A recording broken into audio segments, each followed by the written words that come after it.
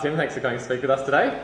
My pleasure. So can you just give us a bit of your background and what makes you qualified for speaking on behalf of the Christians of the world? Okay.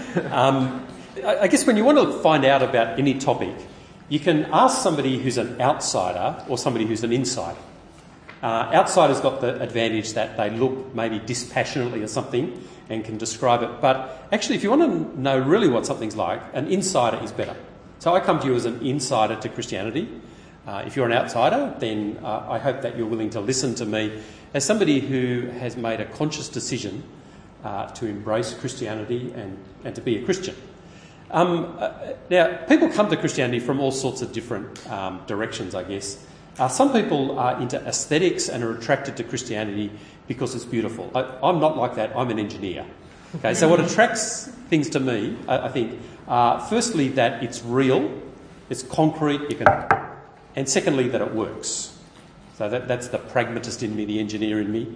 And so I guess that's the direction I come from, and I hope that will be a useful direction for you as well. Great, thanks. Great. Thanks, Rob.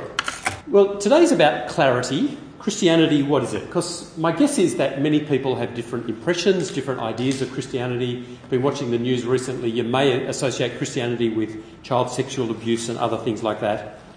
And it is, I think, confusing for many people if you're on the outside looking in, or even sometimes for people on the inside looking out. I remember seeing a sign once on a high brick wall that surrounded an institution. This is what it said: private property, no trespassing, all trespassers will be prosecuted to the full extent of the law. Signed, the Sisters of Mercy. Like, something doesn't quite compute with that, does it? It's confusing, mixed messages. What's that saying about Christianity? Is it harsh and demanding, as if God's some sort of celestial policeman? Or soft and cuddly and loving, as if God is a congenial grandfather? Well, if you've experienced either of those, or the confusion, apologies from me, that means we haven't been particularly clear as Christians. And what I want to share with you today and present is not some on the edge, periphery Christian understanding, but mainstream, generic, biblical Christianity. It's not exotic, it's just mainstream.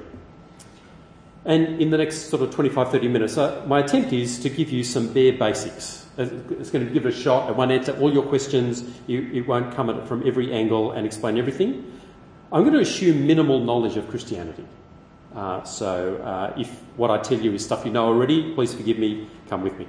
My starting point is one sentence from the Bible, which is printed on your outlines. It comes from a letter that was penned in the first century. That is, it was penned within a generation of the life and death of Jesus Christ, Jesus of Nazareth.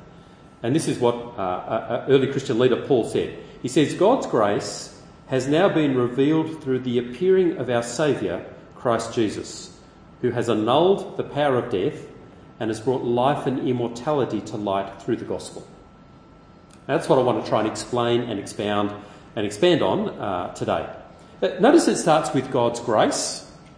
That is, God is gracious. He's generous towards humanity. He has a genuine care. He's not a celestial policeman just getting the torch out trying to find where humans go wrong. He's gracious towards us.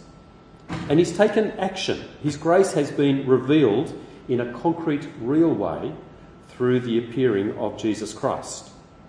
Now, I don't know whether this question has ever crossed your mind. Why doesn't God do something about our world? Welcome. As most of us look around the world and say, this is not the world that it should be. There are things that are wrong. There's disease, there's all sorts of things that impinge on our lives that are just unpleasant and dangerous. And even the way we live with each other is not what we want to be. We need policemen, we need armies, because we know that things go wrong and things are wrong. Evil runs rampant in different situations. Why doesn't God do something? Well, this sentence says that God has done something. He's acted. And he's acted in an extraordinary way. He's acted to overcome the power of death, resulting in life and immortality. That is, the magnitude of God's action is to deal with death itself. People call it the one certainty in life. And I think it's true. My contention is that any philosophy, any religion that doesn't deal with the major problem of human life, which is death, has got a genuine weakness. Because death is disastrous. If death has been conquered, though, that is the biggest thing that's ever happened. That's big news. And when this sentence was quilled on parchment, it had that ring of excitement of everything is now different. The world looks different in the light of what God has done. That's what I want to explore in 3 parts. The person at the centre, the weekend that changed everything, and the gospel that changes our lives. So that's where we're going. Christianity, if you haven't worked out yet, is about a person, Christ, Christianity, that is Jesus Christ. Jesus lived in the ancient world in the 1st century AD, and I think, I'm biased, I know, but I actually think he's the most impressive person I've ever come across in history. Not because he was rich or powerful, he didn't lead armies, not because of his physique or he could run faster than a lightning bolt, but because of the sort of person that he was and what he did. He was born in about 5 BC, lived in obscurity to about 30 AD, and only had about 3 years of public activity, and that was mainly in rural backwater of Palestine in the Roman Empire. The word Christ we often think of as a surname, Mr. Jesus Christ, or for short, Mr. J. Christ, but it's not a surname, it's a title. It's another way of our word that's come into the English language from it is Messiah. And Messiah is a job description. And it's one you may be at least partly familiar with, because Messiah describes somebody who comes to your rescue.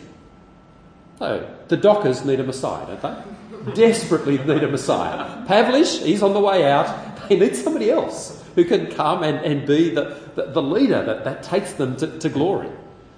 Some might say that some of our political parties need a Messiah because they're in the wilderness of opposition. And God said, I've got my Messiah. I've got my Christ, my agent through whom I'm going to put things right. And Jesus was that Messiah. That's the claim of Christianity. A human, one of us, yes, but also God himself, God the Son. And his mission, self-described mission, was to overcome the powers of evil in our world, to do something permanent about the tragedy of the human situation. He went around healing people and liberating people from the powers of evil spirits. He went around feeding the hungry, both physically and spiritually, feeding the soul as well as the body. He raised dead people back to life. And Jesus called it the kingdom of God. The kingdom of God is God's rule coming into this world. He took on the forces of those who opposed God and his rule over this world and liberated the captives. It was God reclaiming his rightful ownership of planet Earth. If he made it, he does own it, doesn't he? Most of us have rejected his right to own it. Jesus came back reclaiming Earth for God and reclaiming all who live here and bringing all the benefits of his good and generous rule, dispensing God's forgiveness, welcoming the dregs of society. Let me try and give you an analogy of what Jesus was like. I don't know whether you know any history. Second World War is probably something you've heard of. Okay, it happened in the last century. In Second World War, the Axis forces under Germany and others basically invaded and took over almost all of Europe. And this is a nice illustration because, at least from where I sit, they were evil, the Allies were good. Okay, so it's a nice good evil sort of thing. On the 6th of June 1944, most of continental Europe was under the power of Germany. But that day was D-Day. Welcome, come in. There's an outline if you'd like to grab one. That will just help you follow where we're going. Hi. 6th of June 1944 was called D-Day. That was the day, the hidden in secrecy day, when the Allied forces launched from Britain across the English Channel and landed on the beach of Normandy. It was an invasion, but it was a good invasion to overcome the occupying forces of Hitler and liberate the captives in France and Belgium and Holland and more and more. But on that D-Day, the destiny of Europe was still in the balance. Who was going to win? Would the Allied forces streaming up the beaches end up prevailing? Or would the Axis forces fight back and drive them back into the ocean? Well, so with Jesus. Jesus was an invasion of planet Earth, of the rightful owner of God and his kingdom. But will his kingdom triumph all the powers of evil overcome it? Drive him back. The destiny of the world, in fact of the universe, was at stake at that point in history.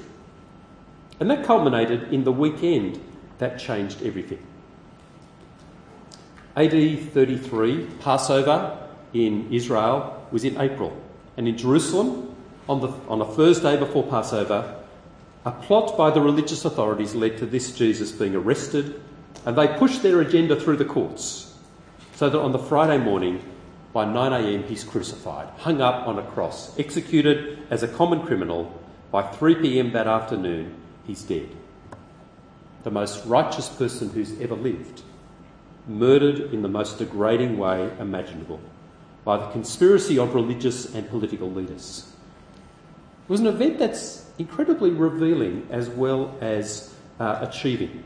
It reveals, firstly, something about humanity. It reveals that we as humans are unmasked as the God resistors, the God haters we really are. God comes among us, doing good, putting the powers of evil on notice, and what do? We murder him. It's almost impossible to believe. But you might say, no, it wasn't me, it was just them. I would never have done it. Friends, I don't know you, but I know that I think if I was there, I would have done it. Because there's something deep inside each of us that wants to resist God. The depth of our human predicament is exposed in what happened that day. We're not just victims of evil, of sickness and death, we're perpetrators. We don't want God interfering in our life. It's just part of normal human life, isn't it? I don't want anybody else telling me what to do because it's my life. I want to decide what to do with it. And when God, my owner, my creator, comes and visits, what do? We murder him. Evil grips our hearts. And because of it, we're staring down the barrel of condemnation from God. Now, Christianity's diagnosis of the human condition is actually different to most other religions and philosophies. Most say, well, humans aren't too bad. You give them the right conditions, they'll do all right. Well, here's the best conditions possible. The most righteous person that ever lived, God himself among us, and we murder him. That's a very serious diagnosis. It needs more than just a band-aid to fix. Humanity's revealed. Secondly, Jesus' death, that crucifixion, achieves something remarkable. Because in dying, Jesus claimed, and he explained in many ways, he paid the penalty for our evil. We all deserve God's condemnation, that is death. But Jesus dies in our place. He takes what I deserve instead of me. The power of evil to destroy humanity is broken because he secures forgiveness for even people like me and you. And thirdly, God is revealed for who he really is. He's not a slave driver, a spoiler of our fun, but our champion, the one who really loves us, who's prepared to go to the most extreme lengths of pain and humiliation to be reconciled to us. Humanity is revealed, God is revealed, and something remarkable is achieved. But that weekend didn't stop with the crucifixion of Jesus and his burial in a tomb. 2 days after he was crucified, visitors went to his grave on the Sunday and they found the grave open. No body there, being told he's not here, he's risen. And in the days and weeks that followed, many saw him alive again. The same Jesus that died, he still had the scars in his hands from the nail holes from crucifixion. It was the same Jesus, but fully alive, immortally alive, a real physical body. Now that's a unique event in history. I'm not aware of anybody else who's even claimed that is true of them. Many claimed that they saw Jesus, but what does it mean? Because it's an event outside our experience. I guess it was sort of like, imagine if you can, going back in history, before the wheel was invented. And one day somebody came to you with a wheel. I presume at first you just say, that's a funny round thing. I wonder what it can do. But if you thought about it over the next days and weeks, you could think of all sorts of things to do with the wheel, couldn't you? Cars, steam trains, locomotives, everything would come to your imagination. It would be an invention that changed your life. Well, that's what the resurrection of Jesus is like. It's a bit hard at first to think, what would be the significance of somebody dead coming back to life? And it wasn't just that he lived a little bit longer than other people. He came back from death forever to overcome death. So let's think a little bit about death for a moment. Death is a biological fact, isn't it? But it's much more than that. For us humans, whose lives are more than just biology, death is an enemy. Death is something that destroys all that is worthwhile and valuable in life. I mean, if you've ever had a friend die, a family member die, you've experienced some of that, haven't you? They're no longer with you. What you had with them, the relationship, the love, the spark, is suddenly just cut off. But for the person who's died, it's even worse, isn't it? Death has robbed them of their life and everything that it is. Without life, there is nothing. Now, maybe that you've been fairly insulated from the reality of death so far. I hope that's true, but it won't last forever. Your grandparents, your parents, some of your friends, we know it's there. We tend to try and ignore it. There's a verse in the Bible that says, don't go to the party, go to the cemetery if you want to learn wisdom. And I think I want to echo that. If you want to really learn wisdom, go to the cemetery, see how many people have died, what effect it might have had. Dylan Thomas, Irish poet, he penned it this way: do not go gentle into that good night, that is the night of death. Old age should burn and rave at close of day. Rage against the dying of the light. Can you feel what he's saying? It's emotional, isn't it? He said, death is so terrible, you should rage against it. Try and push it back with all your might to try and scare it away, but raging won't change a thing, will it? Death will still win. It'll swallow all of us. In that sense, death is the most powerful force in the world. We might escape gravity, but we can't escape death. I recently was watching the news on TV, and there was a news item came up that said there'd been a significant reduction in teenage smoking, so that in Australia teenage smoking was now at 5%. Only 5% of teenagers had taken up smoking. But it was the next line that really got my attention. It said, on this basis, 40,000 deaths will be prevented over the next 40 years. I thought, that isn't true, is it?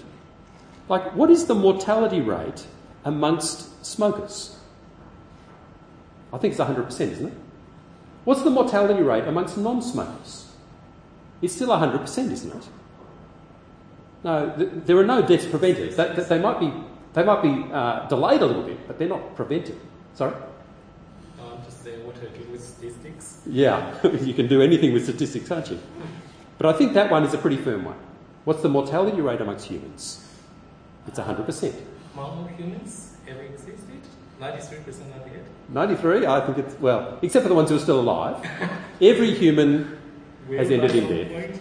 That's going to happen for us too, isn't it? That's not statistic at that point. It's personal. That's me. And it's devastating. But death is, you could picture it as a sort of tide that just sweeps all of us away. And it will one day. For a while, I don't think the government would allow it now, but there were ads about HIV that actually used the image of the Grim Reaper. There was one where there were it had people standing in the sort of 10 people standing like you would with 10-pin bowling. You know, 10-pin bowling, set them out. There were people standing there, and the Grim Reaper hurled this ball down and just did a strike. Okay, got us all trying to scare us about HIV. HIV is lethal, is what they're trying to say. Well, actually, life is lethal. We will all die. And it's like a high wall. That is, we don't know what's on the other side of it. Of course, none of us have been there and come back to report it. But Jesus punched a hole in the wall of death. He died and came back again, never to die again. So every other person who's ever lived has succumbed to death. Muhammad died, and he's still dead. Buddha, enlightened, died. Elvis Presley, despite the rumours, he's dead. Amy Winehouse died tragically. Jesus alone in the history of the world has overcome death, reversed the tide. He didn't just hold his own against death as if he sort of pushed it back for his... No, he actually died and came back again. He overcame it. And the implications of that are huge. It means that death is not the end that we thought it was. If Jesus came back to life, he can raise us, and that's what he's promised to do, to raise all humanity back to life again. It means that the power of evil over this world has been broken. And if it's been broken, its days are numbered. One day it'll be banished completely from God's creation. No more corrupting evil influence. It means the future of our world and our universe is in the hands of Jesus. It's his kingdom. It's already under new management. The rightful and good owner is in charge. And the future of the universe is secured. It's not just going to go on and on and on till entropy takes over and it just all goes cold. Jesus will recreate this universe to be what it's meant to be. On that weekend, 33 AD, the destiny of the universe was reversed, irrevocably, decisively, determined for the future. So if Jesus' coming was like D-Day in the Second World War, that weekend when he died and rose was like V-Day. V-Day was the day that Berlin fell, that Hitler died, and the power of the Axis forces was demolished forever on the 8th of May, 1945. But if you know your history, you know that when Berlin fell, many people in Europe didn't know about it. If you're living in any part of Europe except where the forces have actually gone through towards Berlin, you still had German soldiers all around you. You still felt like you were in occupied territory, still under German occupation. But news of the fall of Berlin needed to be couriered to every city and village and hamlet in Europe to bring to light the change of government, the freedom that brought to every person under the power of Axis. Which brings us to the third part. The gospel that changes our lives. God has brought life and immortality to light through the gospel, through a message. So imagine you're watching the Olympics on TV. Do you watch the Olympics? Or you're watching whatever else you watch. And suddenly they interrupt the broadcast with a news flash. And they announce that the World Health Organization has discovered a cure for death. I think that would break through, probably. I mean, that's the sort of thing that you couldn't keep under wraps. If they discovered a cure for death, the whole world is going to know, isn't it? They'll broadcast that everywhere. Now, would that change your life? I think it would, wouldn't it? And you'd suddenly think, wow, I don't have to do my exams this semester. I've got to, the clock isn't ticking. My life is different now. And probably at first it would just be those immediate things. I don't have to have children in the next 5 years. I don't have to save for my retirement because there isn't any such thing as retirement. I can just live it up now. I could take a decade off uni. It wouldn't make any difference. Well, a millennium, why not? But I think as you thought about it a bit more, like the wheel, gradually more of the implications would sink in because it's a whole different way of experiencing life. If death has been overcome, if immortality is available, that changes life. And Christianity is the stunning news that Jesus has defeated death and makes life and immortality available to all. That he's created a new kingdom where death and evil no longer hold sway, but instead life and immortality. And life here is not just biological life, just going on and on, subsisting, but a quality of life. Jesus himself said, I've come that you may have life, have abundant life. That is all the benefits of Jesus' generous and righteous rule. Where relationships work, they bring the joy and satisfaction they were designed to bring, relationships with God and with each other. Where work and effort make a permanent difference, a sense of accomplishment that isn't undermined by death. Life and immortality. Life not overshadowed by the end that's coming. As Christianity is not about you die and you go to heaven, floating around on clouds. It's about real physical resurrected bodies, because we are physical. That's what we are as people, physical beings. And the door to life and immortality isn't won by achievements or university degrees, but it's opened by Jesus to all who want to enter, the clever and the simple, the black, the white, the yellow, the rich, the poor, the moral and the criminal. And that's the guts of Christianity. Christianity, what is it really? It's about Jesus conquering death and bringing life and immortality to light. Now, I don't know whether that was what you thought Christianity was before you came in. I suspect most people think that Christianity is a religion, After all, you get one of those maps of the world that lists religion and plots out where there's majorities, and Christianity is one of those, and it looks like just any other religion. But at a fundamental level, Christianity, I think, is different to every religion. Because what's religion? Here's my very reductionistic, simplistic picture of religion. Religion is what we do to and for some God or power in order to get that power to bless us. Now, I've been in different parts of the world, talked to animists in Africa, I've talked to Muslims, I've talked to Buddhists, I've talked to Hindus, and although there are some variations on that, that's basically what all of them affirm. That's what our religion is about. If we do the right thing towards God, towards the powers, whatever sort of powers we think they are, then they'll look after us, they will bless us. And that's religion, isn't it? That's how most people think about religion. Well, what's Christianity? Well, it's actually the diametric opposite of that. Christianity is about what God has done for us, sending his own Son, Jesus Christ, to die and rise again, to open the door to life and immortality for us. And we respond by what? By trust and obedience, yes, but it's a response to what God has done. It's not us manipulating the powers to get what we want. It's God giving us and us responding to his grace, to his generosity. Religions tell you what you need to do. Christianity is all about what God has done. Religions often use the fear of death to control you. Christianity frees you from the fear of death. It's about an amazing rescue mission mounted by God himself. And for me anyway, it's brilliant. It's brilliant in conception, it's stunning in execution, extraordinary in its effects. There's not just a few individuals who are saved, but the destiny of the universe has been reversed. That's stunning news.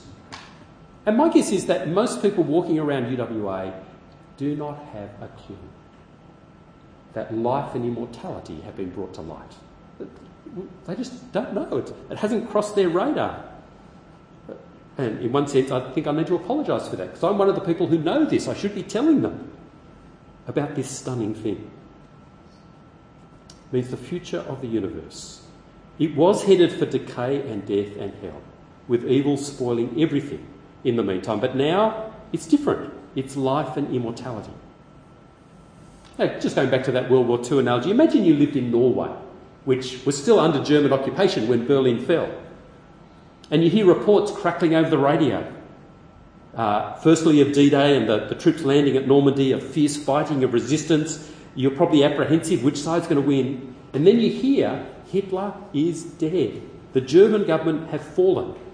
But as you look around, there's German soldiers on every corner of your village, of your town, still with their guns. You know the destiny of Europe has been reversed. But around you it still looks like Germany's in control. At that point, what's at stake? Well, the destiny of Europe isn't at stake, but the destiny of each individual. Will you continue to side with the Germans, if you have been, or will you change sides? Will you fight against the Allies in some sort of useless defiance that will be ultimately tragic? Or will you come under the new Allied government, even though it doesn't look all that real where you are at the moment? Can you see that dilemma you might be in? The only sensible thing to do, isn't it, is to say, I'm with the Allies, because they've won. The decisive battle has been won, and they've won. Well, Christianity is the refreshing, stunning news that the decisive battle's been done. It was done by Jesus, and he won. Death is on the ropes. Evil and its future it has got a use-by date. And life and immortality available for people like you and me. Ordinary people, moral and immoral, smart and not smart. Now, how could you not be thrilled to hear that? Could you not be? I've got to admit, every now and then I've got to pinch myself and say, Tim, is this real? Is it real that Jesus has annulled the power of death and brought life and immortality to light? And I'm by nature a sceptic. That's just who I am. And I've got to go back and say, is the evidence clear? Did Jesus actually do it? Did it happen in history? Are the effects what they claim to be? And I'm convinced they are. Now, maybe you're unsure, maybe you're sceptical about whether it's real or not. But I reckon if there's a slightest chance that it's true, that it's real, it's got to be the best thing ever, hasn't it? The best thing that's ever happened in the history of the universe and in your life, that it'd be true. So even if you're sceptical, surely it's worth looking at. Surely it's worth investigating whether there might be something true and real to this news. And if it is real, then the obvious question is, have I aligned my life with this reality, or am I still fighting for the opposition? So Christianity, what is it really? It's about what God did, this rescue mission, in and through Jesus Christ. And it's stunning news that life and immortality have been brought to light for average, ordinary people like you and me.